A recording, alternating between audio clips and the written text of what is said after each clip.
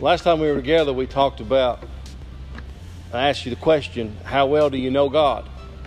And tonight I want to take that a step further and ask you, do you know where He lives? If you know somebody, and you may know a few things about them, but if you know where they live and you've been to their house, that's another step. Amen. So tonight I want to ask you, do you know where God lives? And help with the Lord's Word tonight, and the Holy Spirit, we hope to bring some scriptures to light that will help you, and be able to just know more about who He really is. If you have your Bible, go with me to 1 Corinthians chapter 6, verse 19. As you're turning there, give you a little bit of background about Corinth. It was a major city during its time there, and in Greece it was a capital city. 2/3 of the population were slaves, and it had many temples and just so many different religions and so many different groups of people. I mean, it was just very, very eclectic in the culture there. And Paul writes to this church, and there's some things that he wants them to absolutely know for sure about their salvation. And he writes here in 1 Corinthians 6 and 19. He says, "What? Know ye not that your body is the temple of the Holy Ghost, which is in you, which you have of God, and ye are not your own? For ye are bought with a price. Therefore glorify God in your body and in your spirit, which are God's." Amen. He makes a distinction here of a couple of things. He says, first of all, I want you to know that your body is a temple of the Holy Ghost. I want to look at tonight some different temples, the places where God had dwelt. And you do understand, and you know now, that if you're saved, the Holy Spirit abides in you, and you are the temple of God. In the Old Testament, God had a temple for His people. But in the New Testament, He has a people for His temple. Amen? And he goes on to say, he says, I want you to understand that you're not your own. We've been, again now, that's important that I told you that earlier, 2/3 of the population were slaves. And he was saying that you are a bond slave, if you would, of Christ Jesus. He said, you're bought with a price. Therefore glorify God in your body and in your spirit, which are God's. He makes a distinction there. And even in, I believe it is Hebrews 4 and 12, the writer talks about the Word of God dividing the soul and the spirit. And I've often thought, growing up and being a young Christian, and even asked some people, what's the difference between your soul and your spirit? And I've been basically told it was the same thing, that there's not really a difference. Well, I believe if God's Word makes a distinction, and you look into God's Word, then I believe there has to be something different. So I want to kind of dwell on that and look at that tonight. And I want to show you kind of the pattern of God and just how He works. And God is, a lot of people say you can't understand God's ways or His thoughts, and certainly you can't. But God is a God of patterns. And I'm going to show you some things here tonight. Go with me first in the book of Thessalonians, 1 Thessalonians chapter 5. And I want to show you just a few little things there. And let's begin reading in about verse number 15. He says, "See that none render evil for evil unto any man, but ever follow that which is good, both among yourselves and to all men." We could take a 30-minute recess and just preach that right there. Man, that if we would just stop rendering evil for evil. But I'm not here to talk about society or talk about politics, but what a good way to live if we would employ that. He says, "Rejoice evermore, pray without ceasing." 18, "In everything give thanks, for this is the will of God in Christ Jesus concerning you." Verse 19, "Quench not the spirit, despise not prophesying." 21, "Prove all things, hold fast that which is good, abstain from all appearance of evil." And 23, "And the very God of peace sanctify you wholly. And I pray, God, your whole spirit and your soul and body be preserved blameless unto the coming of our Lord Jesus Christ." He points out three very different things there. He said that you be preserved blameless in your body, in your soul, and in your spirit. Our body, that's not hard to figure out. Our body is our physical body, our flesh. That's our sinews, our muscles, our everything about us. That's what you see is our body. I know that you didn't expect us to get that deep tonight, but that's that one. And then our soul would be our emotions. It's our thought process. It's our sense of humor. It's the thing that kind of the little idiosyncrasies that make us who we are. Is our soul, and then our spirit is that part of us that enables us to know God, and it's that part that will live with God forever. It is our spirit. Now, as we look here and dig a little deeper, I hope to be able to bring some of this more to light, and you'll have a little better understanding. But first, I want to again ask you, where does God live? And let's look at the primary dwelling of God. By primary, I don't mean the main. I mean like a primary grade, the fundamental place, the first place that God lived. And Adam being the primary, I want you to see that he was designed, and he was defiled, he was desolate, then he was destroyed. Remember that pattern. I'll bring it out to you again. First of all, Adam was designed. You know, in Genesis, that he said that, let us make man in our image. I believe that God was talking to Christ there. I believe he was talking to the Holy Spirit. I think the three were one. They're inseparable, but they're also their own entity. And he said, let us make man in our image. And then in Genesis chapter 2, it says that he took of the dust and he formed him. He designed him, but then he breathed into him the breath of life. And it says man became a living what? Soul. That's where he got his identity, his mind, his concepts and things that he would believe. What made Adam Adam would be his soul.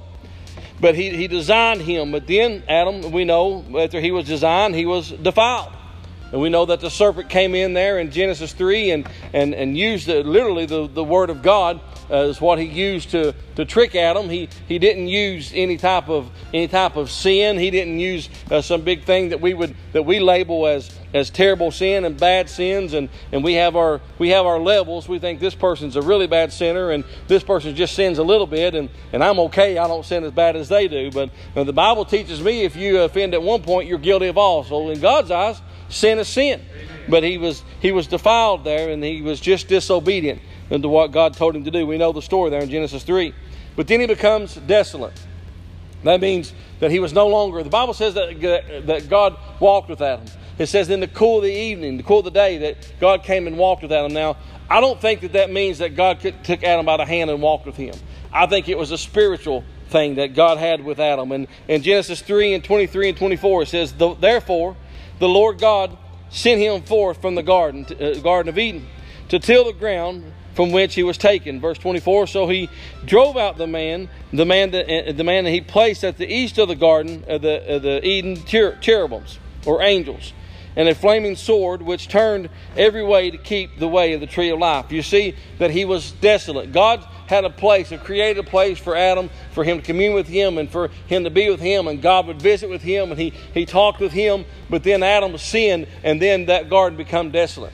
God had to separate himself because of sin. That, my friend, is what we mean when we say we're dead in our sins, in our transgressions. It means that we do not have a relationship or a connection to God. In verse number 19 of Genesis 3, we see the destruction. God tells him, he says, for dust thou art, and dust thou shalt return. So we see that he was designed, he was defiled, he was desolate, and ultimately he was destroyed. But now we understand, here's where it gets confusing, and I want to break this down for you. In Genesis 2:17, God tells Adam, for in the day thou eatest thereof, thou shalt surely die. Was that not what God said? The day you eat of that, you're going to die. Well, here's the problem. Adam didn't die that day. Adam lived according to, I believe it is to Genesis 5, verse 5, that Adam lived 930 years. So, did he die that day or didn't he? Is God a liar or not? God is not a liar. Adam did die that day. He didn't die physically. He died spiritually.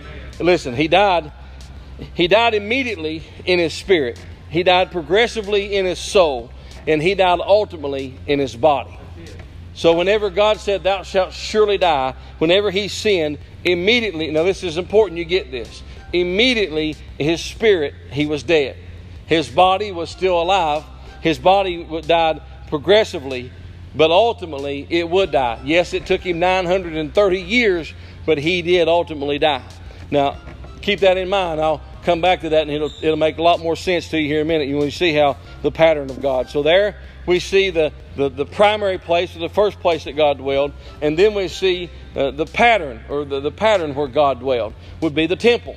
God moved them into His temple, and it had three main parts. And boy, I'm telling you, I don't think that we could ever preach the temple enough. It's a picture of Christ. It is. I'm telling you, just how it was laid out. Everything about it just fascinates me. For the candlesticks to the altar, everything about it. It had basically three parts. God is big on threes: body, soul, and spirit.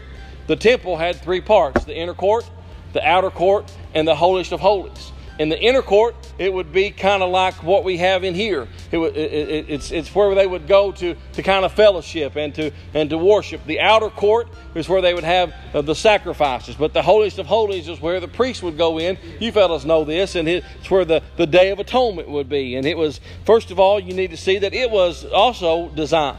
In Exodus 26, God gives them very clear instructions. I mean, right down where we could build it today. He tells them how to make it, how tall to make it, what curtains to use, what dimension it's supposed to be, what kind of skins are supposed to be on it. It was designed. But it was also defiled. Look with me in Matthew chapter 21 and see how Christ describes this and talks about this temple. In Matthew 21, well, I should have had my glasses. Matthew 21 and verse number 12. It says, "And Jesus went into the temple of God," listen, "and cast out all them that sold and bought in the temple, and overthrew the tables of the money changers and the seats of them that sold doves." The temple had become defiled. What they were doing was they was trying to just buy their sacrifice instead of doing it God's way. My friend, let me tell you something very plainly. You'll never be able to buy your way into heaven. There's no substitute for God's plan. That's what they were doing. They were substituting God's plan. Now look at this, how this is worded in verse 13. It says, "And He said unto them, It is written, my house," or I believe if you read over in Luke's gospel, it says my Father's house. But look here. It is written, "My house shall be called a house of prayer, but you have made it a den of thieves." He said, "You have destroyed my house. You have defiled my temple." Here's the problem. They did not repent of that. They kept right on using that temple, showing up for worship, showing up to do things, my friend, that were so religious, but God was not involved in it.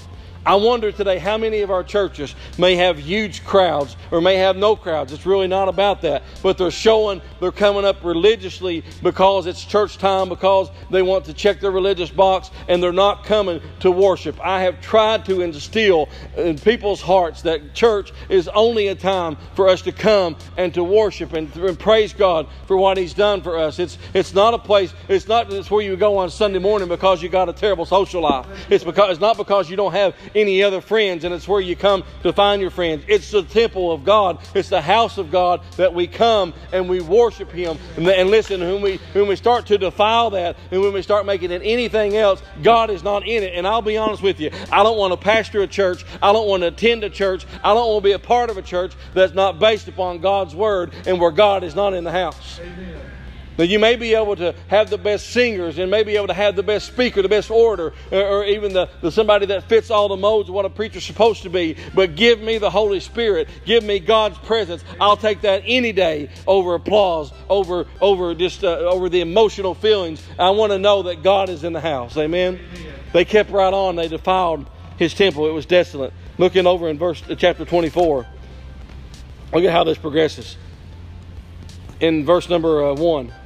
It says, "And Jesus went out and departed from the temple, and His disciples came to Him for to show Him the building of the temple. And Jesus said unto them, See ye not all these things? Verily I say unto you, there shall not be left here one stone upon another that shall not be overthrown." He said this is going to absolutely be destroyed. This temple is going to be destroyed. One more thing I want to show you here in 23 and verse 37. Look at this. Now remember, I told you back, Jesus said, my Father's house shall be called a house of prayer, or my house shall be called a house of prayer. Look at the language here, what He says it now in verse 37 of Matthew 23. "O Jerusalem, Jerusalem, that thou killest the prophets and stonest them which are sent unto thee. How often I would have gathered thy children together, even as a hen gathereth her chicks under her wings, and ye would not." He said, I wanted to hold you. I wanted to protect you. Oh, Jerusalem, I wanted to be everything for you, but didn't look like you wanted me to look. I didn't come the way you wanted me to come. I wasn't what you wanted me to be, and you rejected me. But look at the next part of this. He says, behold, your house is left unto you desolate. He didn't call it his house no more. He didn't call it his father's house anymore. He said, it is your house now. My friend, all they had was a building, and ultimately it was destroyed. But it was designed, it was defined, and it was desolate. Do you see the pattern? But then ultimately, after you see the primary house, and after you see the house that was the pattern, I want you to see God's perfect house. God's perfect house. And it comes to us very plainly in John chapter 2. Look at this in verse number 19. This is Jesus speaking. And Jesus answered and said unto them, destroy this temple, and in 3 days I will raise it up. He was God's perfect temple. Wow. Was he designed? 100%. The way that he was designed and everything about his birth prophesied hundreds of years before it happened. Yes, Jesus Christ was absolutely designed. Was he defiled? We say Christ never sinned. We say that we don't say, the Word of God says that he was tempted at all points yet without sin. We know that he was God's perfect, sinless lamb. But was Christ defiled? Yes, he was. Yes, he was, by my sin. Isaiah tells us in 53:6, it says, we like sheep have all gone astray. We have turned every one to his own way. And the Lord hath laid on him the iniquity of us all. Amen. He had my sin on him. He had my iniquity. He had my transgressions. So God's perfect lamb, God's perfect temple was defiled for me. He took my sin to the cross. And listen, church, not just my bad sin, not just my little sin, but all of my sin. Not my sin up until the day I got saved. Every sin that I ever did or ever will do, thank God Almighty, was laid upon him. I defiled Christ. I defiled the temple by my sin. But oh, what a love he has for us. In 1 Peter, I love what Peter says. In 1 Peter 2:24, says, who his own self bare our sins in his own body on the tree, that we being dead to sins should live unto righteousness, by whose stripes ye are healed. Now let me tell you, that healing is not just a physical healing. Matter of fact, he's not speaking of a physical healing at all. But thank God that he does heal us physically. I look around and I see some people that God has certainly healed. But this healing that he's talking about is a spiritual healing. It is where that we were broken in Adam, but we were mended in Christ. Thank God Almighty. He was designed, he was defiled, and he was desolate. When he's there on the cross, he is quoting Scripture from the book of Psalms. But he cries out, my God, why hast thou forsaken me? I wonder, my friend, how that must have felt. For the first time ever, him to be separated from the Father. For the first time ever, him to cry out, my God, my God. He knows what it feels like to be us. He knows what it feels like. He bore our sins and our pain. He knows what you're going through. He knows what it's like to be man. Absolutely he does. He was designed. He was defiled. And he was desolate. And we know that he was destroyed. He died on the cross. He didn't just fake his death. That's what those that crucified him thought he would do. That's what the Romans thought he would do. They said, we better just put a stone there just in case he's faking. Amen. They were so worried that he wasn't really dead. And Isaiah 53:10 says, it pleased the Lord to bruise him. And in Romans, I believe it says chapter 8, it talks about that God who spared not his own son. My friend, Christ was defiled. And Christ was desolate. And Christ was destroyed. But thank God he didn't stay that way. Thank God he didn't stay that way. Can you imagine what hell must have thought whenever he died? Can you imagine one of those demons, how they must have went and said, we finally won, we finally won. But thank God for 3 days later. Thank God for the resurrection. And thank God for the power of the resurrection. I like what Paul said, that I may know him and the power of his resurrection. So now we see his primary place, and we see the pattern of the place, and we see the perfect place. But now I want you to get this tonight. All that, my friend, is introduction. I want you to see, Brother Brian, he has a permanent place. Now go with me to 2 Corinthians now. 2 Corinthians chapter number 6. I love this verse. In verse 16. This is one I want you to remember. This is one that I want you to put on your refrigerator. This is one I want you to be reminded of and get in your heart. And let me tell you, I'm gonna make some folks uncomfortable. But 2 Corinthians 6:16, it says, "In what agreement hath the temple of God with idols? For ye are the temple of the living God. As God hath said, I will dwell in them and walk in them, and I will be their God, and they shall be my people. Amen. Wherefore, come out from among them, and be ye separate, saith the Lord." Thank God Almighty, my friend, that we are the temple of God. Look at that again. And what agreement hath the temple of God with idols? We don't have an agreement with this world. Our goals ought to be different. Our glory, as we talked about from Jeremiah 9, is not in wisdom, it's not in might, it's not in riches, but it's all in Him. That is foreign to the world. And then He says, "For ye are the temple of the living God, as God has said, I will dwell in them." The word dwell there literally means an establishment. I will set a settlement. Now, Kurt, he's not leaving this time. He moved from Adam, he moved from the temple, and listen, he is not leaving me. He is not.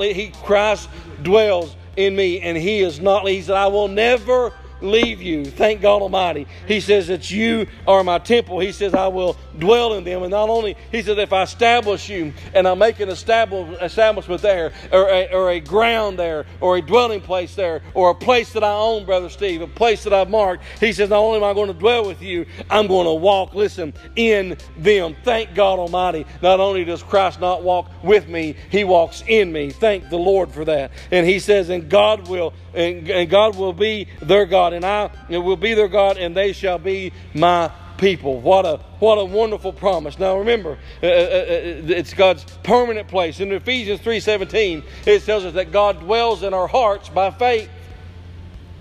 Thank God for that. Not by works, not by anything else other than faith in Jesus Christ. So here's the sermon tonight. 3 things I want you to see about God's permanent dwelling place, and they're going to be quick. First of all, when it comes to salvation, we think salvation is us getting man to heaven. That's what we think salvation is. That's not salvation. Salvation is getting heaven to us. Salvation is not me waiting to go to heaven. Salvation is heaven coming and dwelling in me. Heaven is just the reward, or just the end result. But my friend, I want you to understand there's so much more to salvation than just going to heaven. I am redeemed. I am forgiven. I am justified. I am saved. And He dwells in me and He walks in me. That is salvation, my friend. It's not waiting and just enduring this old world and hoping for better things and just grinding it out and barely getting by. No, my friend, heaven dwells within us. God lives within us. So your salvation is so much greater than what you can imagine. Not only do you see it in your salvation, and this is where some folks are going to get upset, I want you to see it in your security. I want you to see it in your security. We think that we're afraid of this word. We're afraid to say that He's established up and keeps us. There's so many people that walk a tightrope of religion and say, I didn't do enough today. God is done with me, or have I sinned? Listen, why in the world? What did Christ die to take care of? My sin. So listen, that's why I have security in Him, that I am saved. And if He saved me, bless God, He can keep me saved. Amen. I am kept by the power of God. And I know I'm going to get some looks. I know I'm going to get some eye rolls. Go ahead and send the email, BubbyDavis@iCloud.com, and I will be glad to walk you through Scripture and let you see that it is Christ and Christ alone. I am secure tonight because of Him, Kurt, and not because of me. I wouldn't trust the best 15 minutes I've lived to make it to heaven, but I am kept by the cross. Something happened to me at Calvary. I am crucified with Christ, and nevertheless I live, yet not I, but Christ in me. Amen. Praise the Lord. Went better than I thought it would. Praise the Lord. Praise the Lord. God bless you, Pastor. And then ultimately, in our sanctification. Now remember Adam, in the day thou eatest thereof, thou shalt surely die. Adam didn't die right away. He did immediately spiritually. He did progressively physically. And he did or in his soul. But he did ultimately in his body. The reverse happens to us. When we get saved, the reverse happens to us. Listen, we're justified immediately in our spirit. When we're saved, the moment we ask Christ to forgive us, our spirit, my friend, we are saved. Amen. Thank God for that. That part is not a process.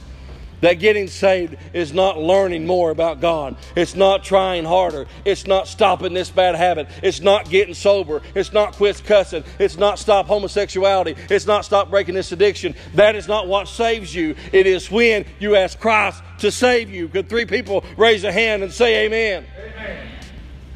Immediately our spirit, progressively in our soul, our thoughts, our actions, our behavior. It's a progression. It's a progression. And so many people, when they fall short, when they mess up, when they do something, they think, man alive, what's the point? What's the point? How can he love somebody like me? And the devil sits and he just salivates at that and rubs his hands and laughs at people because they don't understand that it's a process. Listen, I hope that I'm a better Christian now than I was last year. And I hope with God's help that I'll be a better Christian next year than I am now. I hope I have more revelation about who God is. I hope I have more understanding of Scripture. It is a process. Amen. And then ultimately, we're justified immediately in our spirit. We're sanctified progressively in our soul. And ultimately, we'll be glorified in our body. One of these days, this mortal is going to put on immortality. Listen, I don't understand. I'll be honest with you, folks. Maybe I should know better and have it all figured out. I don't really understand a whole lot about what our body's going to be like. But I know I'll be like Him. I know I'll have a new body. Praise the Lord. I know that I'll have no pain. I know I'll have no sorrow. I won't have any hurt. I know there'll be no wheelchairs there. I know I won't have to help my dad up there. Thank God Almighty that we'll have a new body. Listen, we're not going to be angels. So stop posting that Mama got her angel wings today. No, she didn't.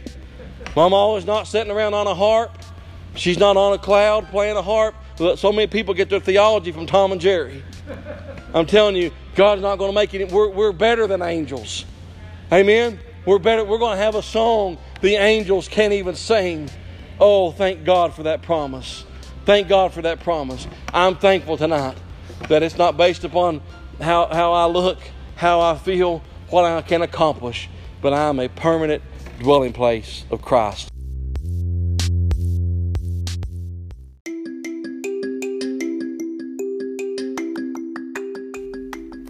Hello, friend.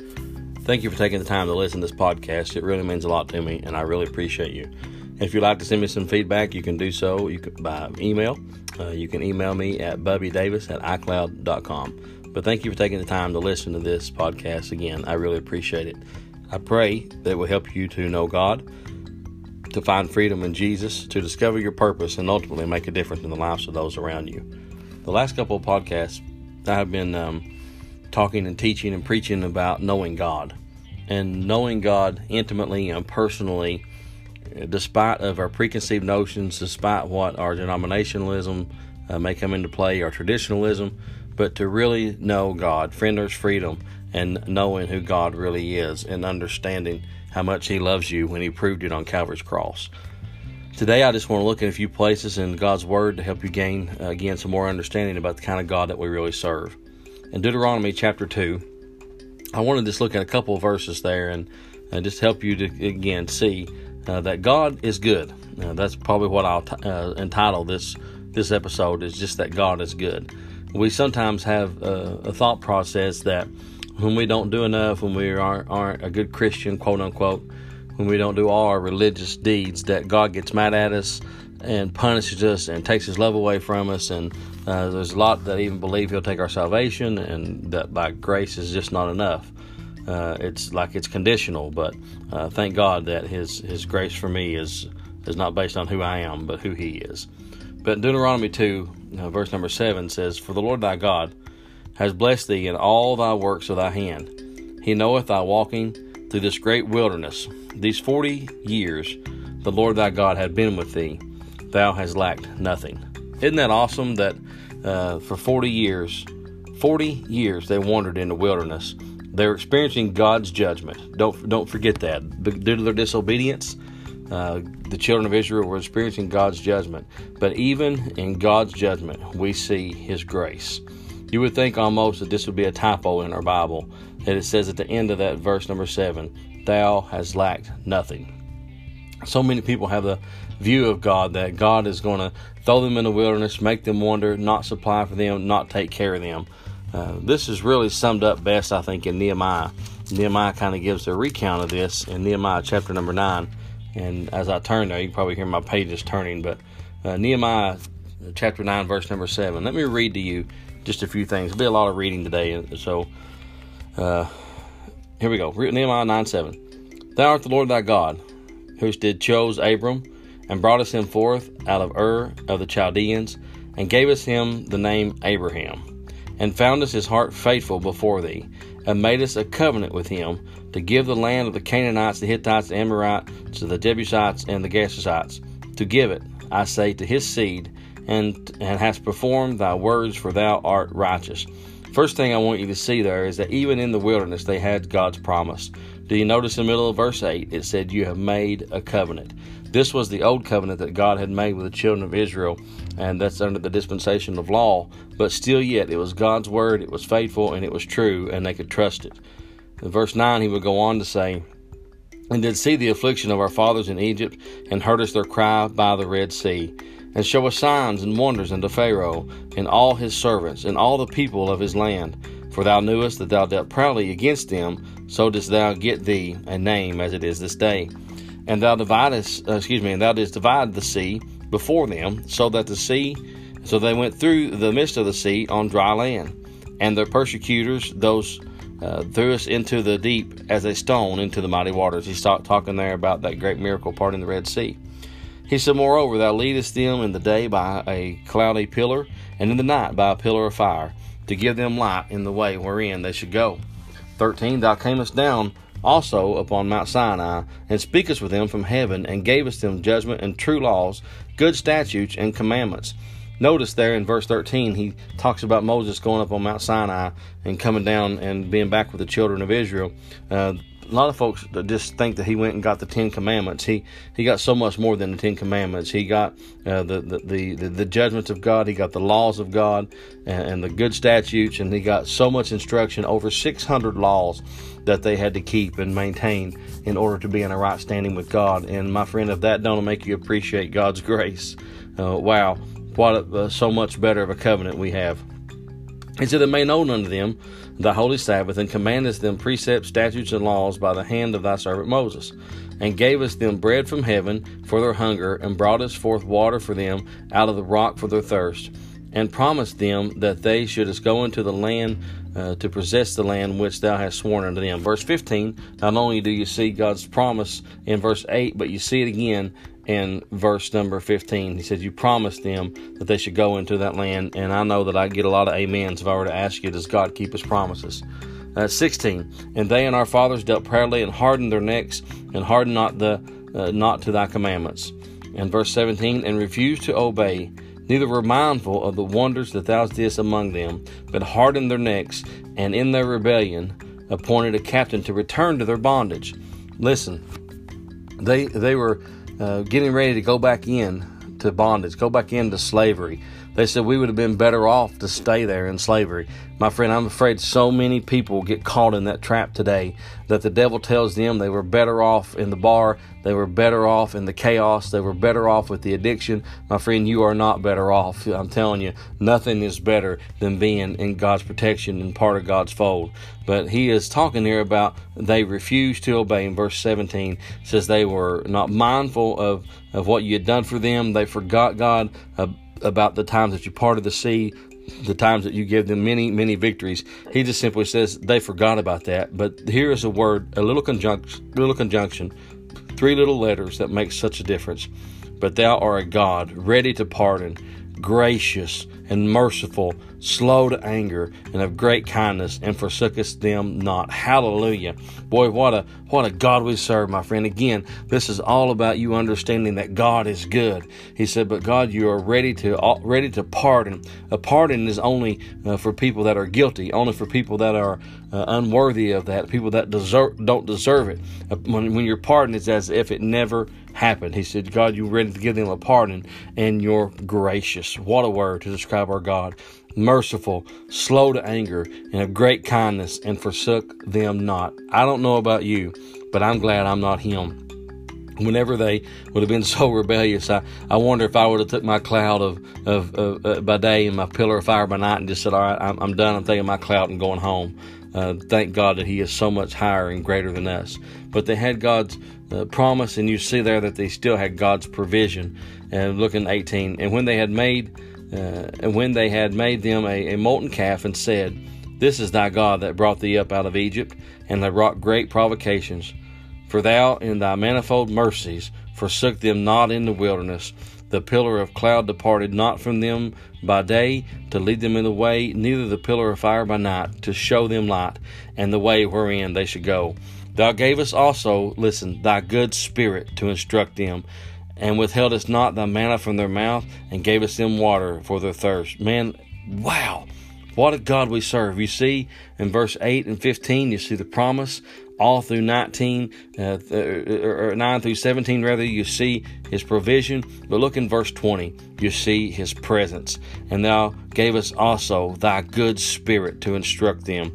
And God is still let them partake of communion with him, and a great presence that he had with them whenever he would send his Holy Spirit to minister to them.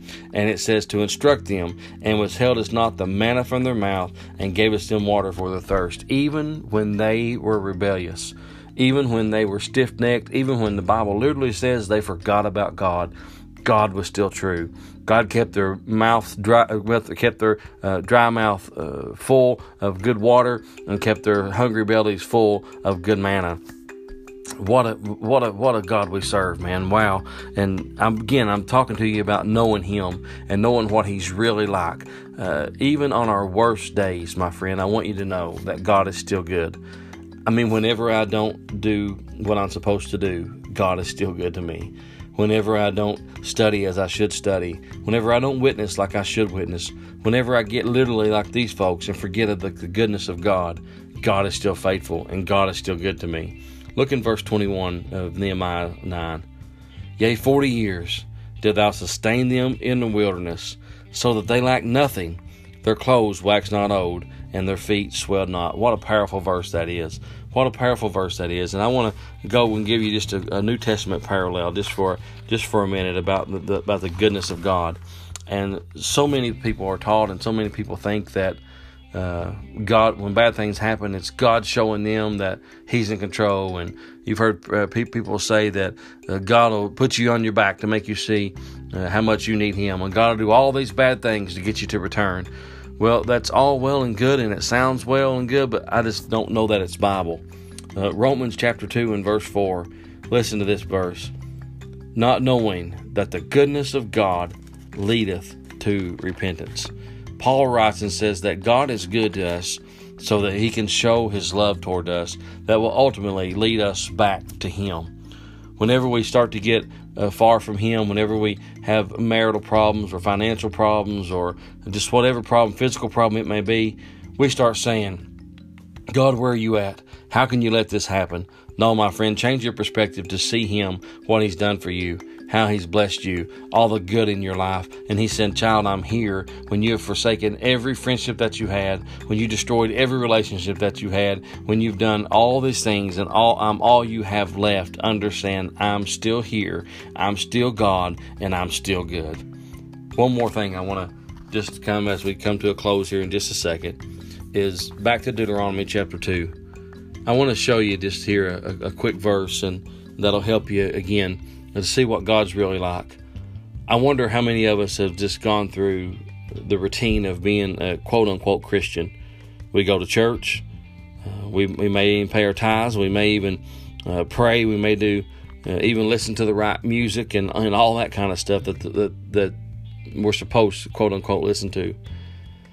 But we still just feel like we're on a routine. We feel like that when we go to church, it's just out of obligation or even out of tradition, or it's just simply it's Sunday and it's what we do. Friend, God didn't send His Son to die on the cross just so you can have a better social life. I want you to get off that routine today and get off that circling today and get off that cycle today. Listen to this.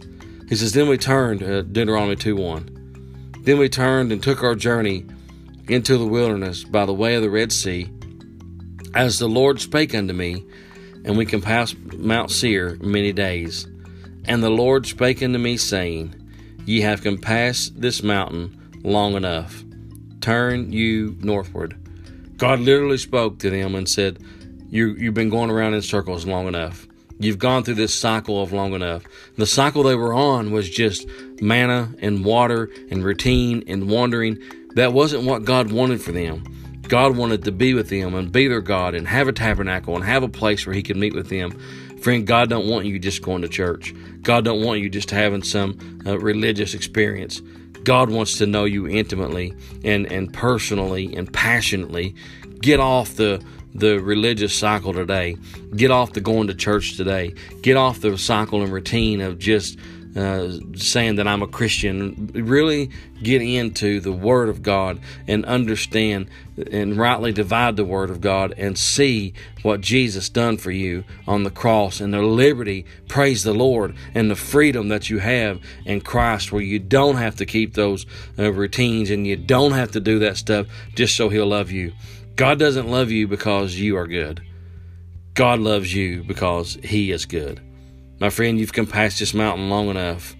Turn ye northward. Repent. Turn around. Change your mind. My friend, good Lord, God is so good to you. I hope today that this will help you again. See God for who He really is. Understand that He is a loving God.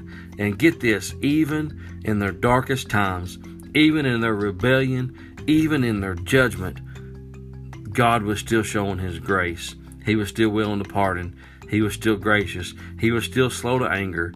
Friend, God's not mad at you. God loves you. God wants to hold you, commune with you, be with you.